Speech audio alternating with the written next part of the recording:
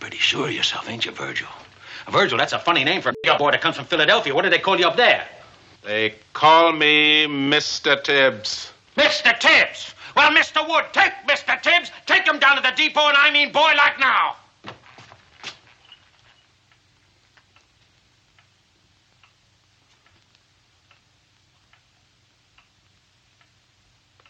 I'll have the FBI lab send you the report on this. Not that it'll make any difference. I'll take that. No,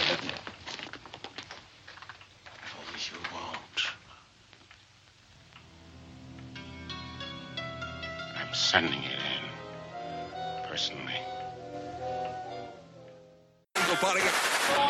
Report And all that. Why don't we just take off and go someplace? I'm sick and tired of this town. You're the only friend I got here. You mean go and stay gone? Except JC. No, I don't know. Hey, we go to Mexico. Be back sometime Monday. You reckon to pick up and make it? Yeah, Mike, how much money you got? Oh, $30 about. Well, I got 40. We can make her on that. Come on. Okay. Boys, well, hey, where are you going? Mexico. Where? Report And all that. Marijuana is not a drug. I used to suck dick for coke. I seen them. Now that's an addiction, man. You ever suck some dick for marijuana? Huh? No, I can't say I have. I didn't think so.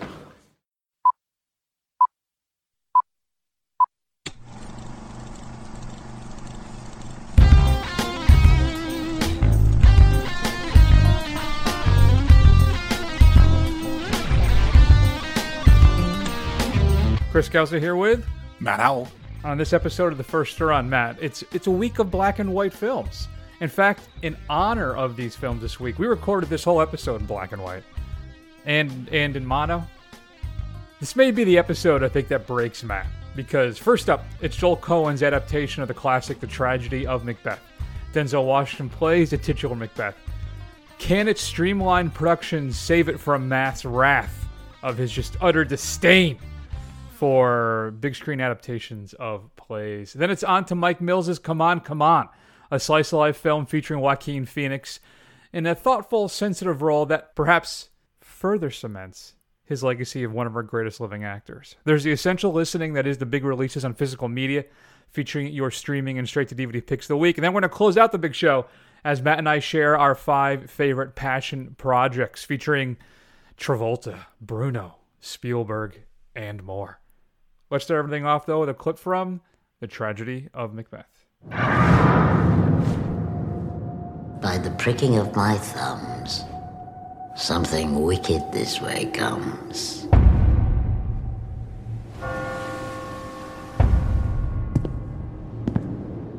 my husband. King that shall be. If we should fail. We fail.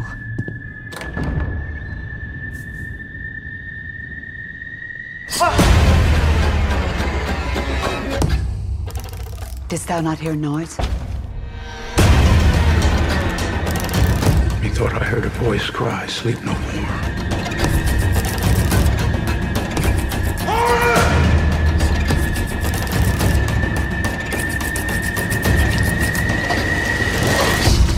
Are you a man? Aye, and a bold one, that dare look upon that which might appall the devil. Matt, right before we started recording, and I think in punishment for my own hubris, I spilled water all over my desk. And for not updating the report card in probably months on the website, all of the pages have bled together, and now I cannot read any of the grades. Well, it's time for a fresh start then, guys. I mean, if you really want to know what we think about a film, you're just going to have to listen to it. I can go back to Last Night in Soho is the last episode with Antlers. Is the last one I can read. So, hubris, Matt. You know, you flew too close to the sun. I did. All right, Matt, why don't you tell the fine folks listening to this lovely, lovely, adored program, what is The Tragedy of Macbeth all about? I would hope that everybody knows what the tragedy of Macbeth is about. I hope you've been to an English class in high school at one point in your life. But in case you haven't, Macbeth is the story of a Thane of Scotland who, through political ambition and the scheming of himself and his wife, kill the King of Scotland and usurp his place, and he slowly goes mad with the trappings of power, becomes paranoid, and is just racked with guilt by what he has done. Indeed. So, Matt, let me tell you, the Tragedy of Macbeth, gripping alternate experience on the cinema, on the big screen, or amateurish art project, passion project, perhaps, if I may, gone horribly wrong. Yeah. So, I will say this. I'm a fan of Shakespeare. I studied lit in college, and Macbeth is my favorite Shakespeare play. I appreciated this. I don't think it's my favorite adaptation of any of Shakespeare's works, so I think it's got some interesting artistic decisions in it, and I think if you're familiar with the source material, that won't put you off too much, but the problem with Shakespeare is the language in and of itself. It uses archaic language. It uses a way to speak that is poetic, but it's hard to understand for modern audiences to really grasp what's going on. Yeah. And when you watch these things, it's helpful to kind of see what's going on. Whereas this, it's all very... The visuals are abstract, and it's all very talky. You don't really see what's going on. You have to really hang on to what they're saying in order to figure out exactly what's happening. And I think that's can be tough for some people. I think it was an interesting choice. I don't know if it's what I would have hoped to get out of this. I appreciated it, but I think it might have been the wrong choice. Interesting. So I tell you, I thank God while watching this thing that I am familiar with this story as well as I am, because I had avoided trailers for this. I try and avoid trailers in general. And I walked into this thing and I'm like, oh, wait, they're going to speak that old Shakespearean language. Oh no. Oh, God, no. So the first 10 minutes, I'm like, oh my God, I'm not going to be able to understand what anybody's saying. Because as I get older, I get noticeably, really remarkably dumber. And I'm not able to comprehend things as well as my young, spongy brain used to be able to. I think I need to learn a language, learn to play guitar. I need to do something to keep this, my brain synapses tangy, whatever. Sure. See? Yeah. I'm having a breakdown right now. You know what? You need to go play some Sudoku after this. I've been playing that Wordle. That's all the rage on the Twitters right now. And that's a lot of fun. Is it fun? I'll check it out. Yeah, I've rather enjoyed it. Anyway. So I was freaked out in the first 10 minutes of this movie. But I will say I was just enamored with this thing. I loved the kind of the classic German expressionist kind of minimalist set design, right? So Cohen's really going for something here. Not only has he streamlined this thing, right? We are a taut, Matt, 105 minutes on this thing, right? So this is not some big expansive thing. Cohen really slims this baby down to focus on our stars, particularly Denzel, particularly Frances McDormand, and I would say, too, Catherine Hunter, who plays the three witches. But he really wants to focus, though, on Denzel and McDormand with this film, I think. And I think smartly, because I think they deliver some fascinating, riveting performance in this thing. Denzel, I think, is just perfect. I like the fact that they're older, right? They're both in their 60s. I think Denzel just turned 67 last year. Really? Wow. So, yeah. So I like that world-weary, broken down. He's the warrior, but he's clearly at the end of his kind of, his career.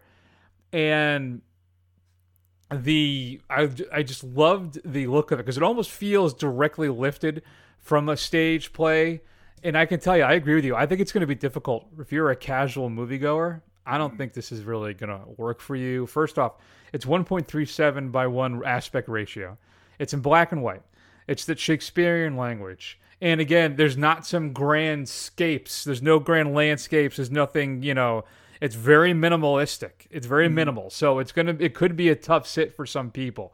But I love everything means something, though, right? He replicates images throughout the film, like the trees now become the castles with the way the boards or the pillars are. I mean, everything kind of mirrors something else as the film progresses, and its use of hard shapes and angles and light and shadow.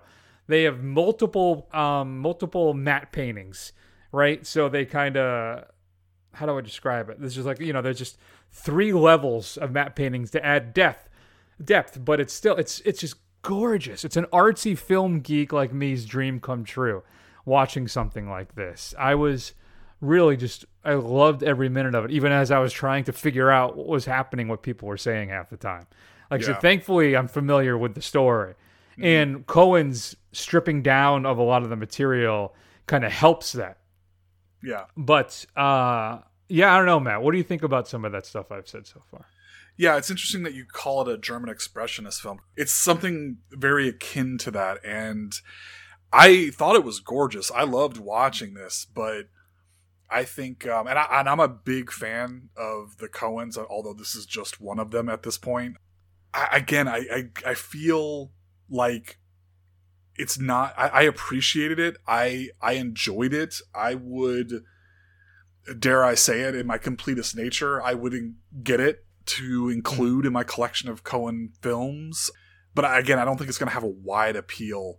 I do appreciate that Denzel and Frances McDormand did not try and fake an English accent or a Scottish accent, even worse. Right. But I mean, there's all of these kind of British actors around them. But somehow the juxtaposition works. But yeah, I think honestly, to get really the full experience of this film, I mean, you can sit there and look at it and let it kind of wash over you, but it's going to take some active viewing to kind of really appreciate this, because you have got to hang on to every word. So even if you are familiar with the story, to kind of pick up the cues on where they are in that story, because a lot of the kind of most famous stuff, like the forest moving and things like that, it's barely hinted at in this. The dagger soliloquy, where he's supposed to be seeing this floating dagger, it's not there. I mean, the soliloquy is there, but the dagger's not there. It's just kind of like a close-up on his face.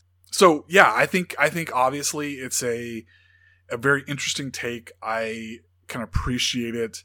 I don't think it has a wide appeal, but I think if you're of a certain bent, it's something that's worth checking out. Yeah, So I want to talk about one thing, too, that I thought was really interesting. And I really appreciated Frances McDormand's turn as Lady Macbeth. I think she adds some depth and nuance to her character that I think has been, for too long, maybe considered just the evil driving force behind all of this, right? That it's her thirst for power that influences her husband to commit these acts. And I think in this film, it's more, she's a man who kind of deeply loves her husband, knows whom for who he is, and supports him. And their decision, I think, as a family, as a unit, and to move forward with this plan after what the witch says to him, that basically, you're going to be king. Mm-hmm. And I think that it's a decision that eventually drives her mad. But it's not, you didn't get the scheming potential, what is one of the theories, that she's the fourth witch type thing, right? I didn't get that impression from her. I think it's a much more nuanced representation of a character who I think has been maybe unfairly maligned in almost every other single adaptation of this play that I'm familiar with. Yeah, I don't know if Lady Macbeth is unfairly maligned. I think it's just really that it's taking a different way of interpreting the character, which is completely valid. I mean, taking her as a scheming kind of thing. I mean, you got to remember, this thing was written 420 plus years ago. So, it's not going to be the most progressive thing. I mean, sure. It is what it is. But I think you're right. I think it's completely okay to take these this material that's been told time and time and time again, that to find, additional nuance to it. And I commend the film for doing that. You're right. I don't view her as a scheming villain. Maybe the way it's played is Denzel is almost like he's asking for permission to do this thing that he wants to do, and she's like, yeah, I'm totally cool with that, let's do it, kind of thing. And that's a different way of approaching it, and I think it works here. I'm not a Shakespeare scholar, so I don't know how somebody who really studies this stuff would really feel about that, but yeah, I think it's a good choice. Yeah, I think she knows that he may not, that maybe he wants to do this, or he's a little undecided, but so she steals him in order to move forward for that. Which brings me to Denzel, who I think provides a torn, troubled, and betrayed presence to this role. He's a man, Matt, torn apart by his ambition, his pride, and he makes a fatal choice that you almost feel he gets swept up in, right? It's more like he commits the act, but you almost feel like it's like a tidal wave that's carrying him to it, that he is slightly out of control. And as the film progresses, it becomes, that's that proverbial snowball, right? I mean, it just keeps things getting worse and worse. And he's kind of caught up in this wave. He has moments where he just figures, Christ, what have I done? Type of a thing, right? But still, he is still slightly enamored with the ability to then become king. But you can see he's tortured by it the entire way. And I think there's just a subtleness and a calmness to his performance that is then compared with these moments of sheer and kind of stark, dread and terror and confusion. And it's just such a layered performance. I think it's one of the best things I've seen him do in quite a while. Yeah, I mean, this is definitely not King Kong got nothing on me territory. That would be interesting to see, actually. If we could transport that character. Yeah. Anton Fuqua's Macbeth.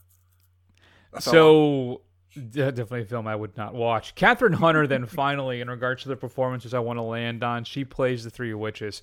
Her ability to contort her body, her voice, it's just some spine-chilling stuff, Matt. And I almost wanted her to come back up on the screen every time she was there, just so I could feel that uneasiness. That's kind of feeling you have when you're watching a horror film. It's just so effective. That one scene, particularly when she's on the beach, creepy stuff. So, I don't know, Matt. It's an art geek's dream. I really found this thing riveting. I think it has a limited audience, surely, but I found it absolutely captivating. As Daniel Craig says, it compels me. Compels me. It makes no damn sense. Compels me, though. So I guess the only question is where do you come down on this? I'm sitting on the A for Macbeth. Really? I love the experimentation. I love the set designs. It's a gorgeous film. I cannot wait. I'm nervous it may not happen, but I really want to see this in my 4K TV. I think it's going to look absolutely even more beautiful than it did in the screening I saw it at. Right. I just love some of the imagery from that film is still in my mind. So I'm giving it an A. I loved it. What about you? I'm going to give it a B+. I don't think it's the best, one of the best Shakespeare adaptations I've ever seen. I appreciated it, but I don't think I could generally recommend this, broadly. That's probably fair. Like, I agree. It doesn't have a mass appeal, very likely. And I have to say, I bought have you seen the 2015 version with Fassbender and Cotillard? I haven't. No, I have not. Yeah, I blind bought it on a Black Friday sale for $3 about 5 years ago. How is it? And I couldn't tell you. I haven't watched it yet, huh? No. At some point, I'm sure. At some point. So, The Tragedy of Macbeth is currently limited in theaters and will be hitting actually Apple Plus TV this Friday when this show drops. You can watch it if you're an Apple subscriber. Maybe that's what I'll do. I can rewatch it then. So, wow, that's nice. Yeah, I'll have to check that out again. There you go. All right, good times, folks. If you had a chance to see The Tragedy of Macbeth, shoot us an email at feedback@thefirsttorun.com. Coming up on Physical Media this upcoming Tuesday, January 18th, is another film I've been thinking about, and I may have softened on a bit, and I think I need to watch it again, man. I wonder if you would have the same experience. Miss Collins? Yes? It's Ellie. We spoke on the phone. Oh, yes. Room is on the top floor. Have a few rules. Don't take smokers. I don't smoke. No male visitors after 8 o'clock. Not a problem. And no using the laundry room at night. It rattles right through to mine. I don't do laundry. Aye? I mean, I don't do nighttime laundry. I do laundry. I'm very clean. Good. It's a bit old-fashioned for some, but I won't do nothing to it. If you don't like it, you can find somewhere else. It's perfect. I love it. That's Thompson McKenzie and Diana Rigg and Edgar Wright's Last Night in Soho, coming up this Tuesday, January 18th. Yeah, man, I don't know. I feel like I need to watch it again. I'm wondering if I was a little harsher on it than I should have been. I don't know. Yeah, I think it's worth a revisit. I think really what'll be interesting is knowing how you see it end up is really where Wright expects your sympathies to fall, and I think that's one of the weird things we had about this film. That's fair. A bunch of making of featurettes, some deleted scenes, some animatics, 2 feature commentaries, and more. Another film that I loved, Matt, that I can pretty much guarantee you is likely going to be on my top 10 list. Like how I say pretty much guarantee and then throw in the word likely. Is Julia Ducournau's Titan, which is being released on physical media. Finally, the French horror film follow-up from her Great Raw, which I think might be on Netflix or at least Shudder at the moment. If you haven't seen, I would highly recommend it. Go ahead and watch, what is that? That movie's Watched Anywhere app thing, whatever it's called. Just watch it? Yeah, what is it called? Just Watch. Yeah, you can track it down and check out Raw, which is great. I loved Titan, and I cannot wait to pick this one up. Also, yeah, I remember you raving about it, but I haven't seen it yet, so it's been on my list of things to catch up on. I kind of forgot about it. There you go. Well, jot it down, my friend. And then also coming up is the animated sequel, Addams Family 2. Includes a couple making of featurettes on that one. Then the TV version of Annie Live, featuring Harry Connick Jr., Nicole Scherzinger, Titus Burgess, and more is being released. The Eric Bana thriller The Dry, this is an Australian production, is being released. I hear this is pretty solid. I'd like to check that one out. He's a federal agent who returns to his hometown after an absence of over 20 years to attend the funeral of his childhood friend, who allegedly killed his wife and child before taking his own life. It's supposed to be kind of a drama crime thriller. Sam Worthington, there's a callback for you. Thomas Jane, Heather Graham, Machine Gun Kelly, and Bates Wilder all star in The Last Son, about an outlaw who attempts to end his family's evil lineage. Well Go USA is releasing Escape from Mogadishu, based on a true story. It's a civil war rages in Mogadishu. Rival North and South Korean diplomats are left trapped. With no aid from either government, their only shot at survival, Matt, may require uniting with bitter adversaries to escape.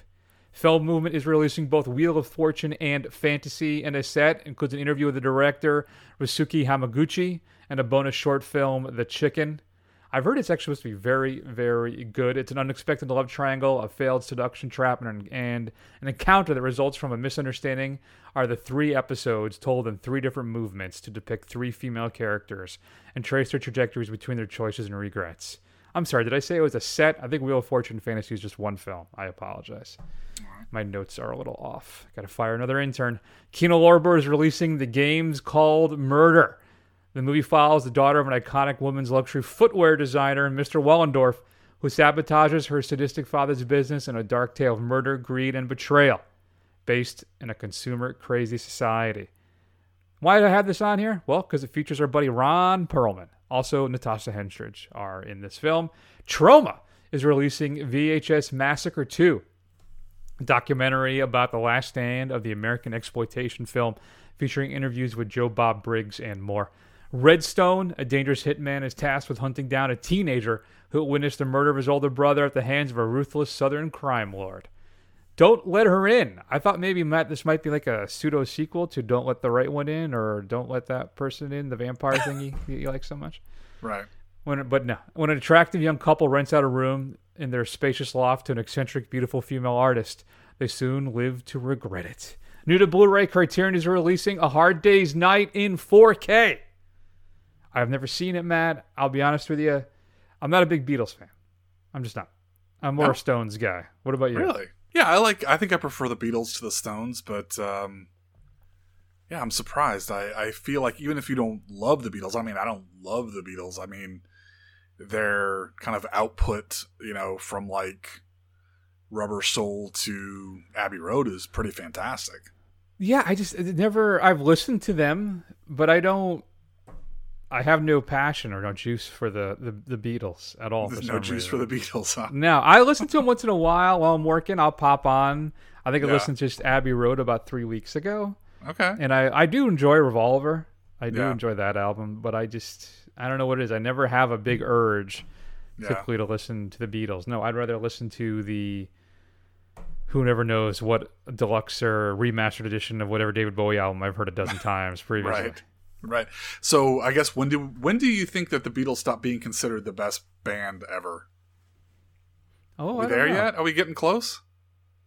It's got to turn at some point, I would think. You think so? Well, someone have to usurp them, right? Would it just be a historical rethinking of it, or do you think like a new band would come in, like Oasis, right? They're supposed to be better than the Beatles. Well, I think it's more like a historical Isn't that what they said? vision of how people feel about them, kind of thing. As they become older and more like grandpa music, like does the younger generation still care as much, kind of thing? Yeah, it's a good question. I don't know. Do you think it'll be once Paul and Ringo are gone too? Would that accelerate that? Maybe. I can't say that I've listened to really any of Paul and Ringo's music outside of the Beatles. I don't. Yeah, I think I have Paul's greatest hits, and I have John Lennon's greatest hits. Yeah. And then a couple just stray songs from Harrison, and of course Traveling Wilbury stuff, which I adore. That's true. But I don't own a single solo Ringo project in any capacity at any time. Well, I guess they'll best be known for their cameo in the biopic of Dewey Cox, where they really showed what they were all about. That's true. Criterion is also releasing Time. Fox Rich fights for the release of her husband Rob, who is serving a 6-year sentence in prison. A 4K digital remaster of that one, new audio commentaries, new interviews, and more. Shout Factory is releasing the 25th. Matt, I'm going to make you feel old now. The 25th anniversary of Jim Carrey's Liar Liar. Wow, that's crazy. Years. I heard a stat that, like, you remember when the Wonder Years came out in the 80s and like how it seems so long ago? Like if it was made today, it'd be like 2000. And that blew my mind. 2 new featurettes in the making of the film and some archival features included. The director, commentary, outtakes, deleted scenes. Vestron is releasing Candyman 3 Day of the Dead. I've never seen it, but I understand it is the worst Candyman film, particularly the worst of the sequels. It is, and that's saying a lot. There you are. Arrow is releasing Shock, also known as Beyond the Door 2. There's a brand new 2K restoration of this. This is kind of the Italian take on The Exorcist. Well, this is a sequel to that. I bought the original Beyond the Door from our good buddies over at Diabolic DVD, and it's one of the things where I peer pressured myself into buying it because it went out of print. And he still had copies. And I'm like, well, I saw this once. I reasonably enjoyed it. It's now out of print, this edition. It's going to go for a lot of money. Do I want to get it? Yeah, let's just get it. And then I got it. I rewatched it. And I'm like, I didn't need to do that. I did not need to do that. But then you won't feel, but if it does jump in price, you won't feel bad about getting rid of it, Yeah, I guess. That's a good idea. Includes, what we got here? Restored original lossless mono, Italian and English soundtracks, the original Italian English front and end titles with insert shots, a new audio commentary, new interviews, and more. Arrow is also releasing Red Angel. Set against the Sino-Japanese War in 1939, a young angelic military nurse is assaulted by her patients and sent to the front line for daring to register a complaint. Includes brand new audio commentaries, a newly filmed introduction, and more. Warner Archive is releasing Song of the Thin Man. Nick and Nora investigate the murder of a band leader in New York, a brand new 4K restoration of that. We should maybe do a marathon of those. I've never seen them, and they're all supposed to be fantastic. The Thin Man films. Movies? Okay. Yeah. Have you ever seen any of them? I've never seen any of the Thin Man films. That might be kind of fun. The Hitchcock film, this is old school Hitchcock, pre-US. Stage Fright is being released with a brand new 4K restoration of the original nitrate camera negative. Edge of Darkness featuring Errol Flynn is being released. After 2 years under German rule, a small Norwegian fishing village rises up and revolts against the occupying Nazis. That's weird. You'd think Errol Flynn wouldn't be too upset about that. Kino's also releasing Three Women by Ernst Lubitsch, a brand new 4K restoration of that one with a new audio commentary. Inherent the Wind, this is the TV movie from 1999 about the Scopes Monkey trial, featuring Jack Lemmon and George C. Scott, features a brand new audio commentary. Blue Underground is releasing a standard edition of The Stendhal Syndrome. This is the Dario Argento film featuring Asia Argento. Really, the only difference is that there's no soundtrack including with this one. UHD. Ooh, Matt, I wonder if you're going to get this. The Sam Raimi Spider-Man film trilogy is being released in 4K. You going to upgrade those? Oh, geez. I don't know. I've got them all on Blu-ray.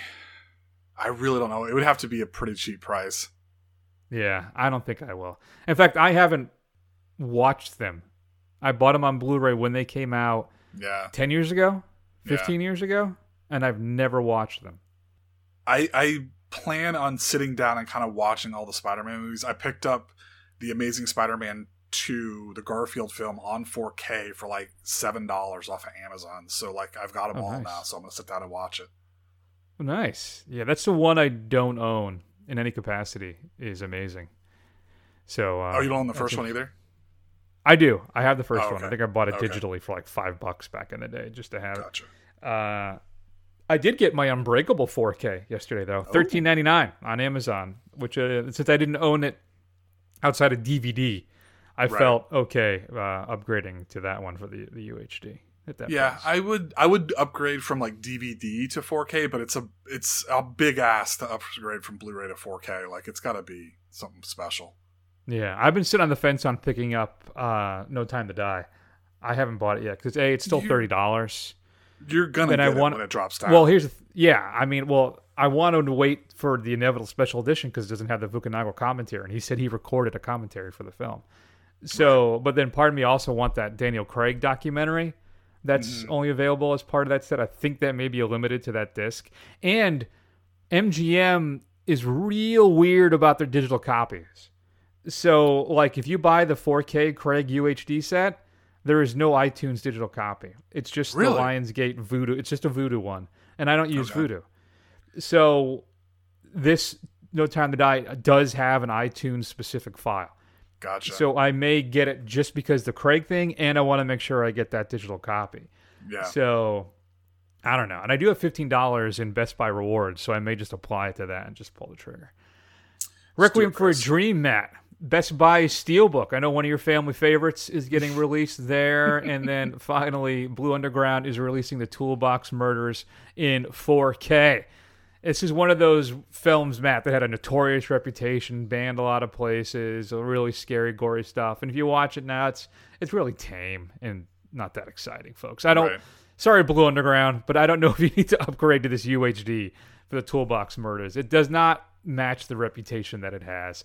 There are brand new features on this, lots of interviews, a video essay, a new Dolby Atmos soundtrack, Dolby Vision HDR presentation, a 16-bit 4K restoration of the uncut original camera negative. So you're a fan. Clearly, this looks like the way to go, but I don't know.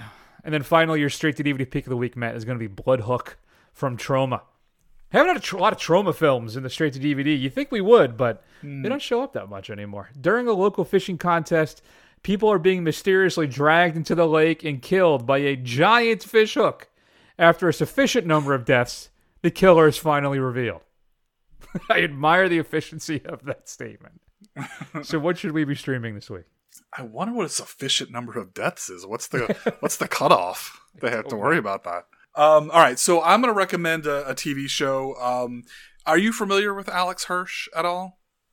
No, the name sounds familiar, but I'd have to say no.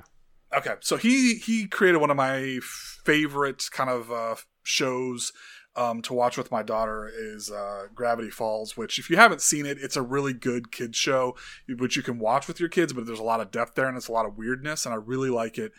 He's a co-executive producer on a new show on Netflix called Inside Job, where it's essentially following the the daily lives of the company that runs the deep state and all of the whacked out conspiracy theories. They're all true.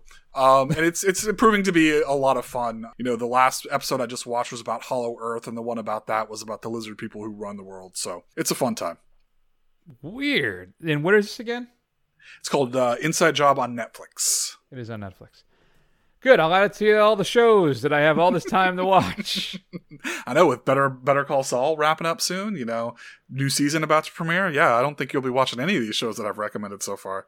Oh, no. Once Better... You know, Better Call Saul is like the only show I watch twice before I delete the episode. I'm not, okay. And you know what else I do? It's Always Sunny. I do that too, because I love that show. And I got to say, the season just wrapped on It's Always Sunny. I think one of the stronger seasons in a while. I actually really thought this season was good, though I hated the fact that they doubled down every night. So they only did 10 episodes, and they did 2 per night. So 5 weeks and we're done. Right. And I was a little disappointed by that. Yeah, I'm sorry. Well, you can just go back and watch the 10 other seasons that are on Hulu if you need a little warm hug from your friends. Did you know they pulled the Lethal Weapon episodes digitally? So if you were to buy the season on Netflix, they are not included because of the blackface that they do for Danny Glover's character. And they actually addressed that in this season's episode, this season's one, which I think was very clever. But I was really kind of upset by that. You know, you can't. You'd have to buy the DVDs now in order to see those episodes, and they're not streaming on Hulu, and you can't buy them. Well, the same thing happened to Community with the Dungeons and Dragons episode, which is one of my favorite episodes of TV of all time. Yeah. And they pulled that because Chang dressed up like a dark elf. Yeah. So I don't know. Did it ever come back? Did they ever put that back out there? No, not that I'm aware of. I bought the, there was a Blu-ray set of Community. I had all the DVD seasons. Yeah. Except for season 4, the Gas Leak season. But they had a sale on Amazon, I think, for Community, the Blu-ray, the complete series, and it was like $30. Right. So I'm like, well, hell, I'm just going to upgrade my DVD. It had all the features and everything. So I do have it, thankfully, on Blu-ray. We started to rewatch The Missus and I a little while back, but we got sidetracked by, I think, Ted Lasso coming back. So yeah, man, that's such a good show. I watch it, like I rewatch it like once every few years. It's such a great show. Yeah, good times. All right, folks. Still waiting on that movie, though. We got our 7 seasons. We didn't get the movie, though. That's right. 6 seasons in a movie. 6 seasons. Well, listen to me. What fan I am. I said 7 seasons. Jesus Christ. See, my brain's going. All right, folks. It's sad, really. Let's keep rolling and spend a few minutes talking about Joaquin Phoenix. That's right. That's what I called him for about the first 3 years before I realized it was pronounced Joaquin. Joaquin Phoenix in Come On, Come On. So, should I call you, like, Papa or Dad or just Johnny? You can call me whatever feels comfortable to you. I don't know. It's just, I'm not used to being able to choose. Maybe we can just take this process slowly and see how it feels. Yeah. And I'm just really sorry that your children died. You know, I don't think I can do that part. Yeah, I told you that's how me and Mom do it. If it makes sense for your mom to do that, that's cool, but it doesn't make sense for me, and that's what I was explaining to you. Why doesn't it make sense for you? Because it's ridiculous. Is it? It's sad. The question is, why do you want to do it? You are just terrible at this. Oh, man, I'm trying. Let me ask you a question. Why does everything have to be like this kind of weird, eccentric thing that you do? I know, but why not just do something normal? Like What's everything normal? in your real life. What's normal? Okay, fine. Good point. So Joaquin Phoenix stars Matt as Johnny, Uncle Johnny. He's a radio journalist. He's traveling the country with a couple of his production partners. They're interviewing kids and ask them questions basically like, well, what do you think the world's going to be like in the future? And he gets a phone call from his sister, played by Gabby Hoffman, who I've always liked. And she clearly chooses her projects carefully. She pops up in one film maybe every year to 2 years and does some great work and then goes back to whatever she does. She plays a sister. Her estranged husband is suffering from mental illness. So she has to go take care of him, and she needs somebody to watch her son Jesse, and that's where Joaquin Phoenix comes in, and he basically takes him on his life as they go to do his interviews and takes care of him for a while. And it's, Matt, one of these little slice of life films, kind of like last week when we had Licorice Pizza, a film that I think you and I are both tragically underwhelmed by. And this time, it's a different slice of life film as we experience Johnny and Jesse as they grow and bond together as they get to know each other. Because I should say, too, Johnny and Gabby Hoffman's character Viv are estranged as well due to some earlier family strife. So, Matt, what did you think of Come On, Come On? Was it like a really fascinating, interesting kind of, as we said, slice of life moment in these characters' lives that was just riveting stuff? Or were you kind of, I don't know, Matt, was it a little boring, a little pretentious, being all black and white and everything too? What are your thoughts?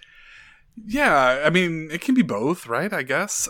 I mean, I think there's parts of this that are really effective. I mean, I think I appreciate how you really have to be kind of paying attention because they'll drop little pieces of important information that gives you insight into these characters and kind of what they're going through and why they are the way they are, just through kind of dialogue that if you're not listening to, you can miss. And I thought it was a really realistic and interesting way to kind of address some of that stuff. I thought the relationship between Jesse and his uncle were very realistic, and obviously the sister and the brother there were also I'm drawing blanks on everybody's name right now for some reason.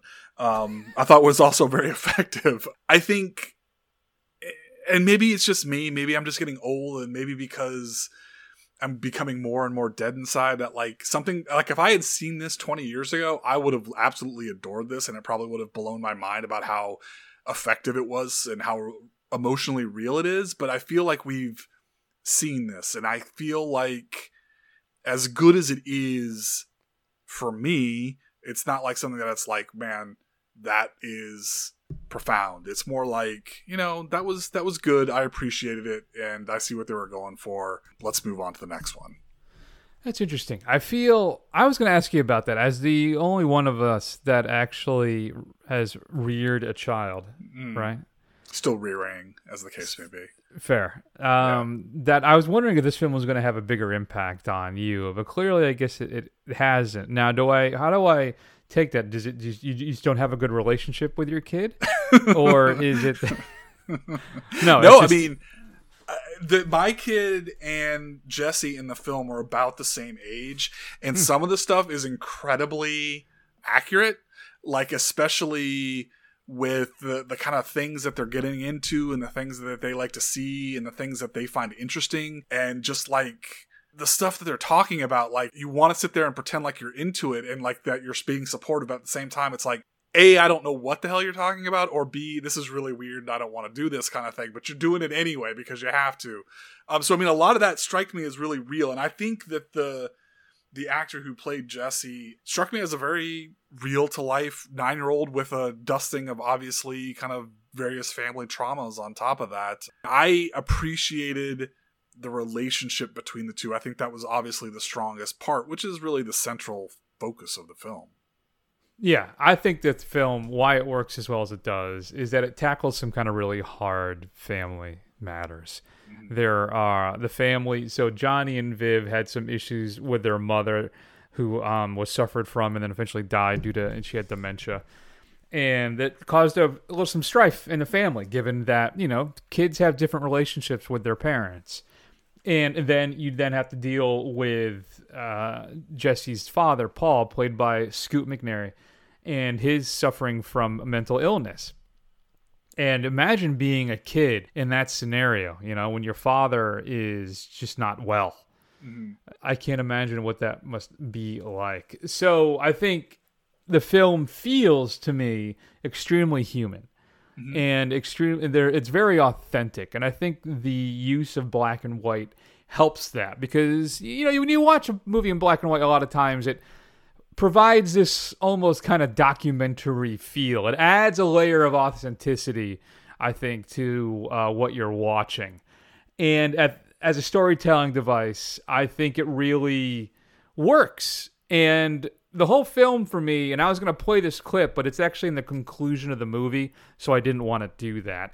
I wanted you to actually experience the film and have that moment like I did. When they have the conversation about remembering their time together between, Woody and Johnny, I thought it was very sweet and very moving. And I think that the film's palette can really help evoke those emotional responses. So, like, you see something like, this is going to sound weird, but bear with me.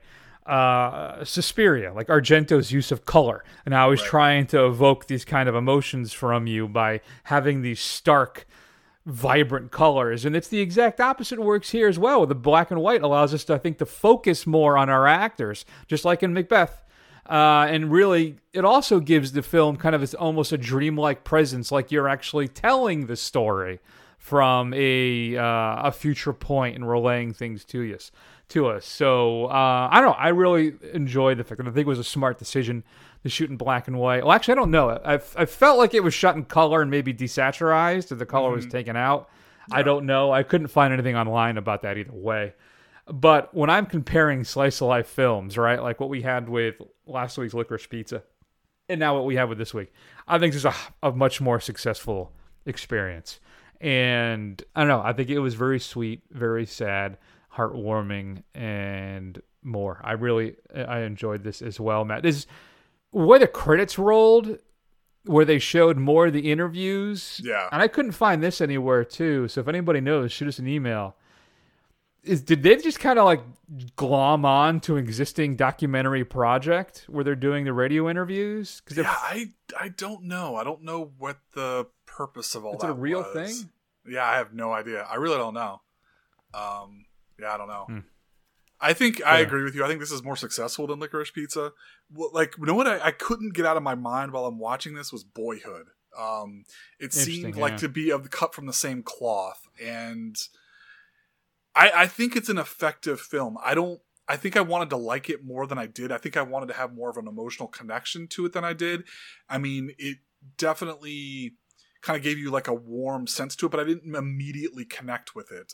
I don't know why that is. Maybe, like I said, I'm dead inside, but I did enjoy it. I don't want people to think I didn't enjoy it. And I think it's obviously a well acted, well put together film that's worth your time. Yeah, yes. And I also, too, just want to spend a minute, too, and talk about Joaquin Phoenix. I really think, Matt, I struggle with coming up with a better actor today than Phoenix. Right. When I see his work, let's take the Joker out of it, all right? Because I like to pretend that film doesn't exist. Right. But I still think it maybe my favorite performance of his, I don't know if favorite's the right term, but like he is so incredible in The Master. Yeah. P.T. Anderson's film, he blows me away in that thing. I liked him a lot in Inherent Vice. And if you want to see a broken man, you were never really here. Yeah. That film he did with Lynn Ramsey that is a visceral, unsettling experience. But also a little film too that I don't think a lot of people saw. The Sisters Brothers with John C. Reilly that he did. When did that come out? 2018. Yeah. I love that film. It is so good. You've talked really highly of it. I've been meaning to catch up with it, especially for my affection of Westerns, but I just haven't done it yet. Again. Yeah. I haven't seen it. So, I don't know. Just another great performance by Phoenix. And I love the guy's range. To be able to do The Master and to do, Sisters Brothers, to do all these films. I'm like, well, I always listen to him. He's an actor, Chris. Of course, that's what he does. But still, great stuff. Matt, I gave Come On a B+. Yeah, I'm going to give it a B+ too as well. I think it's a pretty solid coming-of-age film that will kind of come and go through award season and will be something that kind of flies under the radar for the rest of its filmic life. I think that's probably accurate. Yeah. Do you think? I think there's some nomination options. I think Joaquin's got a shot, and I think Woody Norman's got a shot too. Yeah, maybe. Yeah, we'll see. I'm kind of curious to see what comes out with nomination period. I know they've already started, and I haven't really been paying much attention, but yeah, me neither. I'd be curious to see what kind of comes out in a kind of morbid curiosity kind of way. Yeah. So Come On is still playing in some theaters at this point. I believe it has a digital release that is pending. I don't know what streaming service it's going to end up on quite yet, folks. I'm sorry, I can't help you with that. It is an A24 film, and I think Apple TV has like an exclusive distribution deal with them. Yeah. But I'm not sure. Feedback at thefirstrun.com. Would love to hear your thoughts. Matt, let's go ahead and close out the big show. Let's talk about our 5 favorite passion projects from directors, actors, whatever. But here's a clip from one of Maddie's favorites. Oh, come on, sir. You gotta let me in on it. I barely make any lousy credits in this job, and I've got 5 wads to support, sir. I don't know if I want to partner up with an idiot. How do I even know that you understand the plan?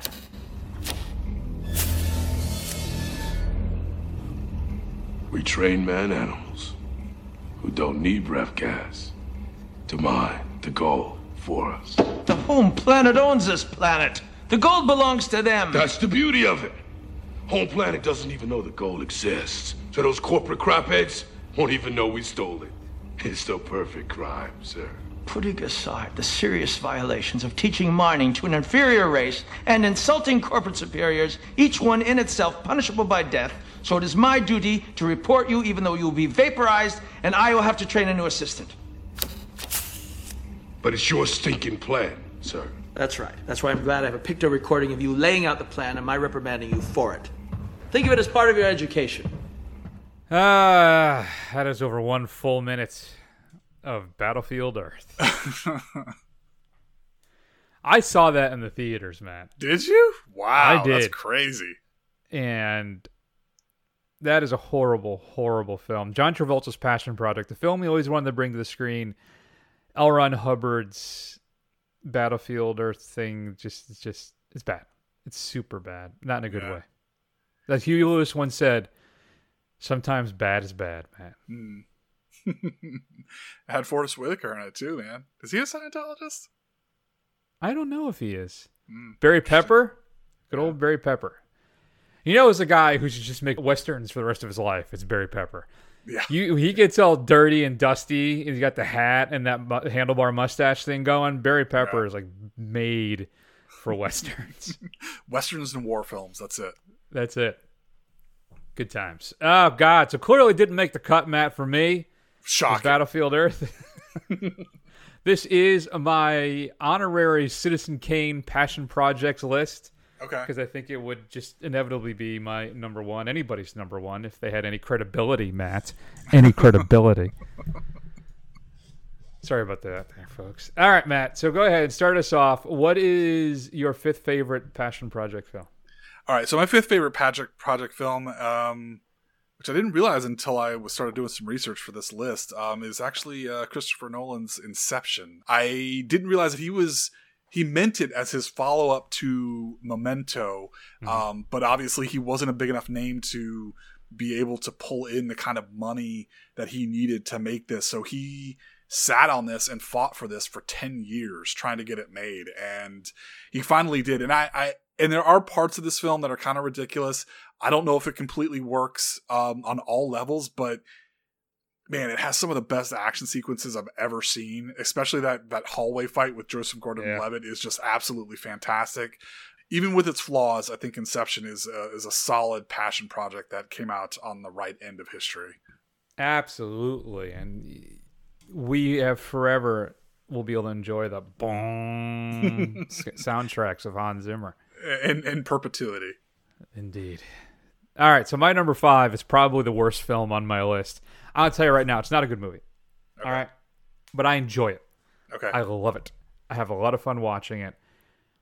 And that, of course, is Bruce Willis in Hudson Hawk, where Willis plays a what is he? He's a thief. He's a cat burglar. Cat burglar, yeah.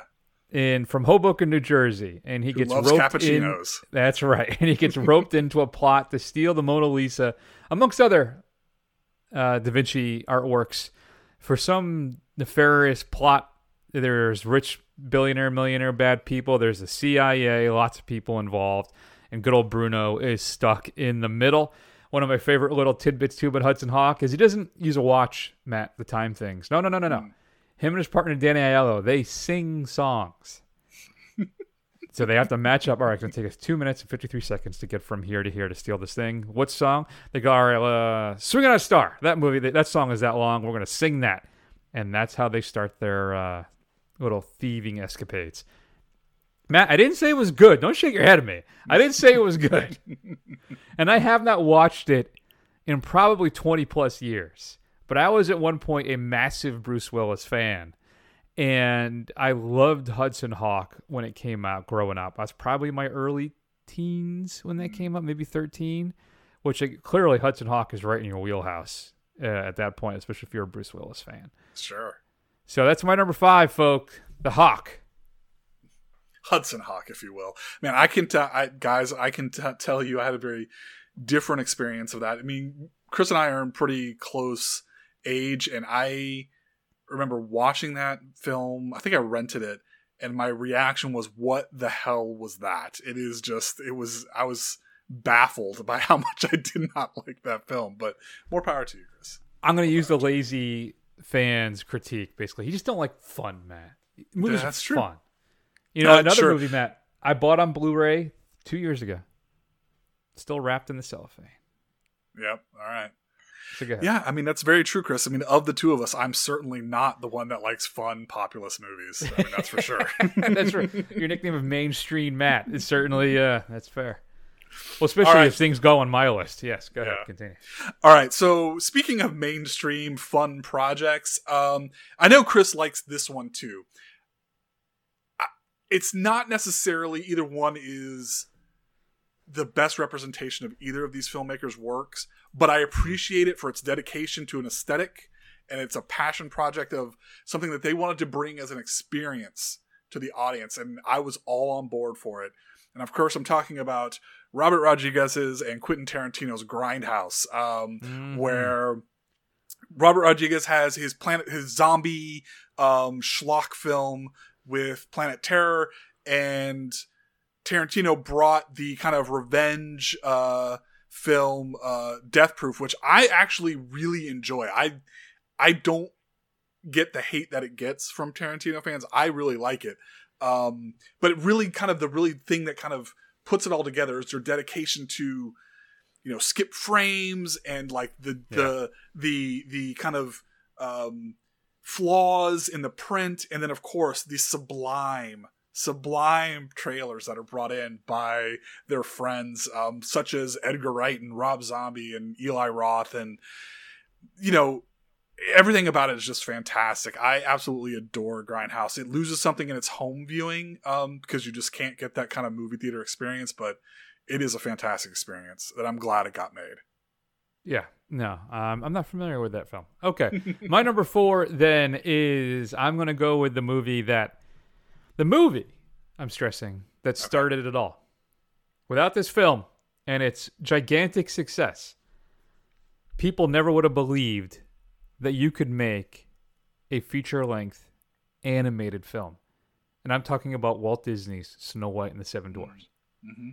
Before that, cartoons basically were 6-7 minutes long. They ran in front of movies in the theaters, and that's basically how you watched them.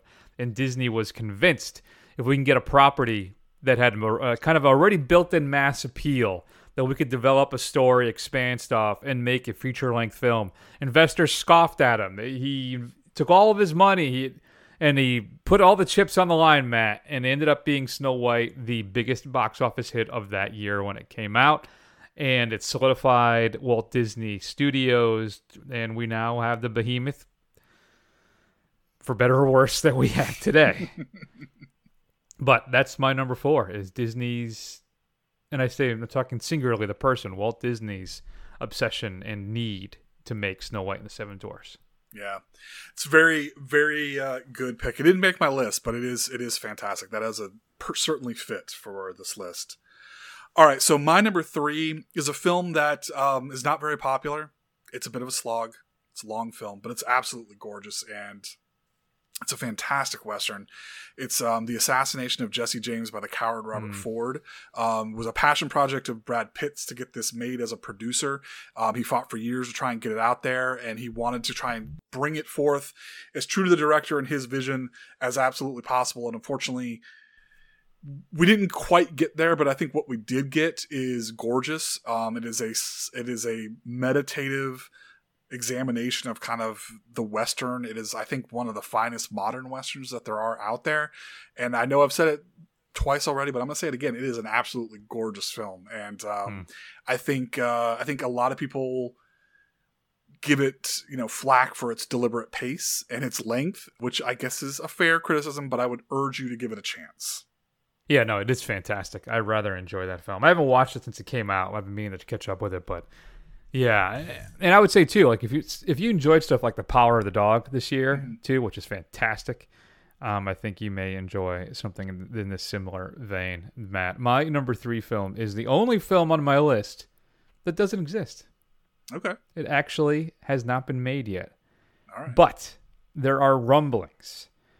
So during one of the latest episodes of the King Cast, our fine folks over at that show interviewed one Guillermo del Toro. And he still wants to make my number 3 At the Mountains of Madness, the adaptation of the Lovecraft property. Now he says at this point it's been 20 years he's trying to do this film. He's never been able to secure the financing. But he's open to it again, but he would have to rewrite it, and he thinks it would be more of a prestige show, an HBO Max, Netflix type thing. Sure. And we just have to find the studio willing to put up the money and kind of just let Del Toro go crazy with it. And I think we may be there. Yeah. I think the time is right for this to happen now. There's so many streaming services just desperate for content, and Del Toro is ready to go. He just needs to do some rewrites and to update some stuff, and he wants to do it. And I think he should be allowed to do it. Throw the money at it. If we can make Zack Snyder's Justice League, we can get Guillermo del Toro's At the Mountains of Madness. So that's going to be my number 3. I'm what do you call it, Matt? I'm trying to wish it into existence. You're trying to will it to existence. You're visualizing it. Yeah, exactly. So that's my 3. Yeah, I really hope that gets made. I love his comment that I heard about that, saying, we can make it a show and we would have to kind of scale back some of the effects and the visuals, but we can make it a lot more weird, which, given who it's coming from, makes it even more exciting. Yeah, I really hope it happens. Me too. All right, so my number 2 is a notorious film that was so difficult to make, but it ended up being one of the greatest films of all time. I'm seeing that it could be on Chris's list somewhere, number 2 or 1 maybe. The star had a heart attack. One of the biggest names in it refused to take any direction at all, and they just filmed him rambling in a sweltering jungle. And of course, I'm talking about Francis Ford Coppola's Apocalypse Now. He was incredibly committed to getting this thing made that it almost drove him insane. And no matter what you think about Francis Ford Coppola's later work, it is an absolute masterpiece, right up there with The Godfather and The Godfather 2. And honestly, it's a film where the documentary about the making of the film, Hearts of Darkness, is almost as good as watching the film itself. So here's what's crazy. I had that reaction because the way you started to describe things, but it's actually not the film I was thinking of. Okay. And Apocalypse Now is well, let's be honest, it really should be on my list. It's not. Okay. And I should swipe out Hudson Hawk for it. And there's a weird thing is, like, I like Apocalypse Now. I've watched the original version, the Redux, and then I don't know what the final version's called. Mm-hmm. And they're fantastic films, but I don't have a big rewatch factor with them. I need to check them out again. It probably should be on my list. We all know I'm a hack, so that's fine. I'm not going to worry about it too much. Because my number 2 was one of the most fun times I had in the theater. And just like Matt said, I'm shocked that this film was even made. And that is Tarantino Rodriguez's Grindhouse. The fact that they put that thing together and the art and craft involved in getting that thing on the screen to honor what it was attempting to do with these exploitation kind of grindhouse film feel, and for it to work as well as it does just blows my mind. It is great, and I think you're right. The home video experience it's muted. it's not as good as watching it in the theater. I recently watched Planet Terror individually about 3 months ago. I had it because I never bought it on Blu-ray. I had the Grindhouse on Blu-ray, and then I had Planet Terror and Death. What's it called? Death Proof. Death Proof. Thank you. On DVD, and then the local store here had them both for like $5-6 on Blu-ray. So I bought the individuals finally, it's good. What's funny is I think Death Proof, as a whole, is better in its full form. Yeah. I think Planet Terror is better as part of Grindhouse. Right. And the trailers, though, and I'm kicking myself now for our stinger this week is not a trailer from Grindhouse, unfortunately. But those trailers are just a thing of wonder. And one of them eventually turned into a film, right? They made Hobo with a Shotgun, which I think eventually was just part of... Only available, I think, in the Canadian release. I think Hobo with a Shotgun. That's right. Well, they made Machete too. That's true. They did make Machete. I forgot all about Machete. Dang, they made 2 films out of. They made 2 Machetes out of that. Yeah, that's true. But yeah, Grindhouse, I still is a blast. If I were to ever rent out a theater, one of the things I'd want to show probably is Grind. In fact, if we ever do First Run Fest down here in Tampa, we may have to do Grindhouse as part of that. Yeah, I have an opening. There's an opening to do it. Oh. Because the guy who runs the local art house theater is open to it. Maybe in September. That's his slow time. Okay. He would be open to it. So I don't know who owns Grindhouse now, though. If it's That's that a was good a question. That was Miramax a Miramax film, yeah. right? Well, Miramax still exists, correct? Yeah, they they're still not owned by exist Weinstein just without the anymore, Weinsteins. so maybe, yeah. Huh. We may have to look into that then. Yeah. All right. I think times. that would be totally worth it. I'd be down for that. In fact, All right, I insist. All right, so my number 1 is a film by one of the most popular and best directors of all time. He was a producer on this film for a very long time. He tried to pass it along to many other great directors. Martin Scorsese, Roman Polanski, regardless of what you think of him, is a Holocaust survivor, believe it or not, or at least was tangentially connected to it. And I'm talking about Steven Spielberg's Schindler's List. It's a film we've talked about a lot on this show as one of those films that you have to see. We wouldn't blame you if you watched it once and never watched it again because it is a tough sit. But Spielberg of Jaws and E.T. and Raiders of the Lost Ark had this reputation where, he was a great filmmaker and making popular entertainment, but he didn't have the capability to produce, a serious film. And this film came out and just kind of blew everything away of just what he was capable of producing. And it is a masterful film, shot in black and white with that one incredibly effective splash of color. The performances are fantastic, and it's a passion project that I can't say it had to have been made. I'm glad it was by him. Yeah, no, absolutely. It is a classic. I think that's true. And it is an honorable mention for me. I think it came up the other... Oh, Spielberg. We were talking about Spielberg scenes or moments or whatever it was a couple weeks ago. So yeah, now my number 1 then, Matt, I'm going to see your Apocalypse Now, and I'm going to raise you Werner Herzog's Fitzcarraldo. Okay. Where you want to talk about madness. Heart attacks? I got an actor who pointed a gun at the rector and threatened to shoot him. And then the locals that Herzog had hired to work in the film had offered to kill Klaus Kinski for Herzog if he wanted, which he politely declined. Just the whole film is madness. If you're not familiar with Fitzcarraldo, it's Herzog's telling of basically how they arranged for a transport ship to be hauled over a mountain from one river to another. So what does Herzog do? He does it. He has a ship built, and they drag it over a mountain from one river to another. It's insane if you've never seen Fitzcarraldo, especially knowing all the backstories. Now, here's the thing. There's some bad things about this film. I mean, really dark, dark shit. In fact, that some of the indigenous extras in the film died while the thing was being made. Wow. And lots of injuries as well. And Herzog was accused, basically, of exploiting the indigenous people for the making of this film. And given Herzog, I maybe wouldn't be terribly surprised if that was true. Right. And then you have to throw in Kinski, who is a madman, like certifiably should be locked up. Or should have been. He's dead now, right? Crazy story about the making of that film. The great documentary, what is it, My Best Fiend, about their relationship as well. Just insane stuff. But for me, you talk about passion projects, to literally drag a boat over a mountain is insane to me. And Herzog's dedication, I don't know how many people almost died in the making. Some people did. It's a crazy experience. So Fitzcarraldo is my number one. Any honorable mentions for you? Oh, have you seen Fitzcarraldo? I haven't. No, I have not seen it, no. Crazy stuff. That is it. All right, I'll have to check it out. So I put Dune on here, Villeneuve's Dune. Obviously, he had to do a lot to get that made in the way he wanted to. Aronofsky's The Fountain, which I own. It is a whacked out, crazy film, which shocking from the creator of Mother, but it is an experience for sure. Rocky, the original, and a bit of a cheat, but this is immediately what I think of about pet projects besides, Man of La Mancha, would be AI.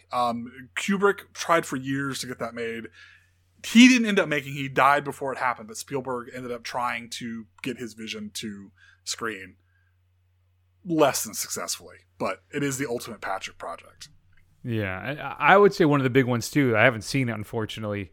Terry Gilliam's Don Quixote. Yeah. The first attempt to film it ended up in disaster. The second time, they actually did. They did eventually get made. I have not seen it. Some of the stuff to you I hadn't mentioned. Gus Van Sant's Milk, his biography of Harvey Milk, is a good one.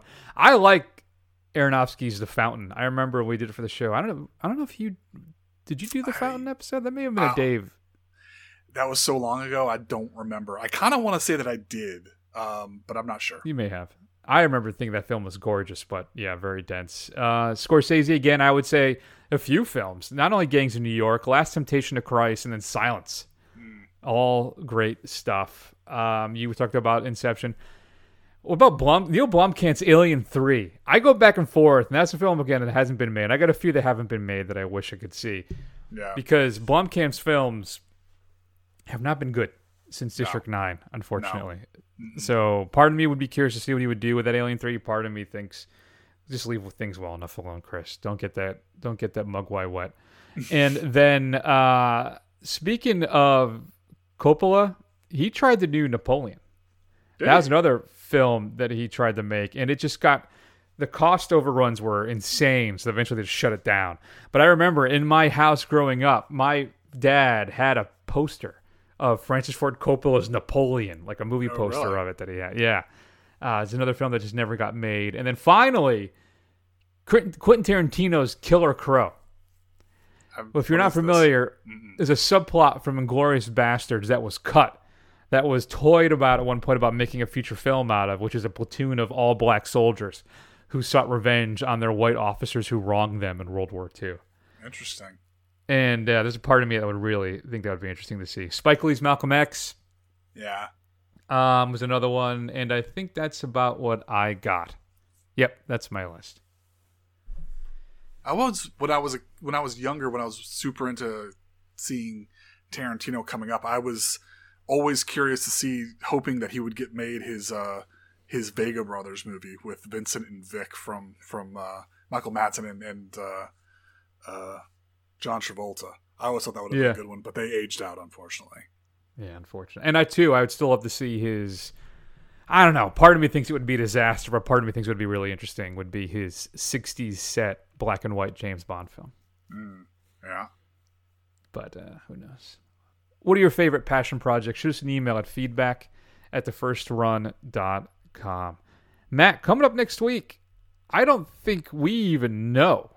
Scream, for sure. Is it Scream? Oh, that's right. Yeah, that's the big release. You'd think I'd remember that because I watched the first one. I've been trying to work my way through them all ahead of time. I don't know if I'm going to be able to cut through 3 more Scream films by, I think I'm going Monday, so maybe I can.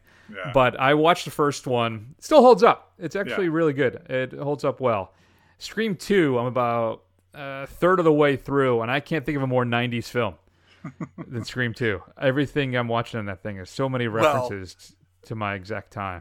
I would say the more 90s films would be all of the copycats that came out after Scream. So, like, I Know What You Did Last Summer and things like that. Fair. No, that's a fair point. But I love that soundtrack, too. I really remember really liking Scream 2. So we'll see if that holds up as I go through it. I'll check in if I get through them all when we talk about Scream next week. Sounds good.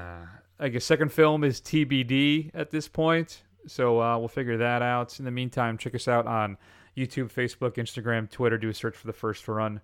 Scroll. Eventually we'll find us. Head on over to Apple Podcasts and give us a review. It'll help other people find the show. And that's another episode in the books, folks. Everybody go ahead and take care of yourselves.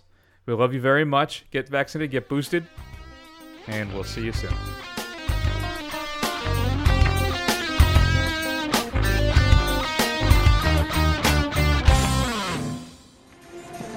Hey, man. Buongiorno. Yeah, buongiorno. I'm being blackmailed into robbing the Vatican by a psychotic American corporation and the CIA. I don't... It's okay, Colonel. Just keep an eye on all the art.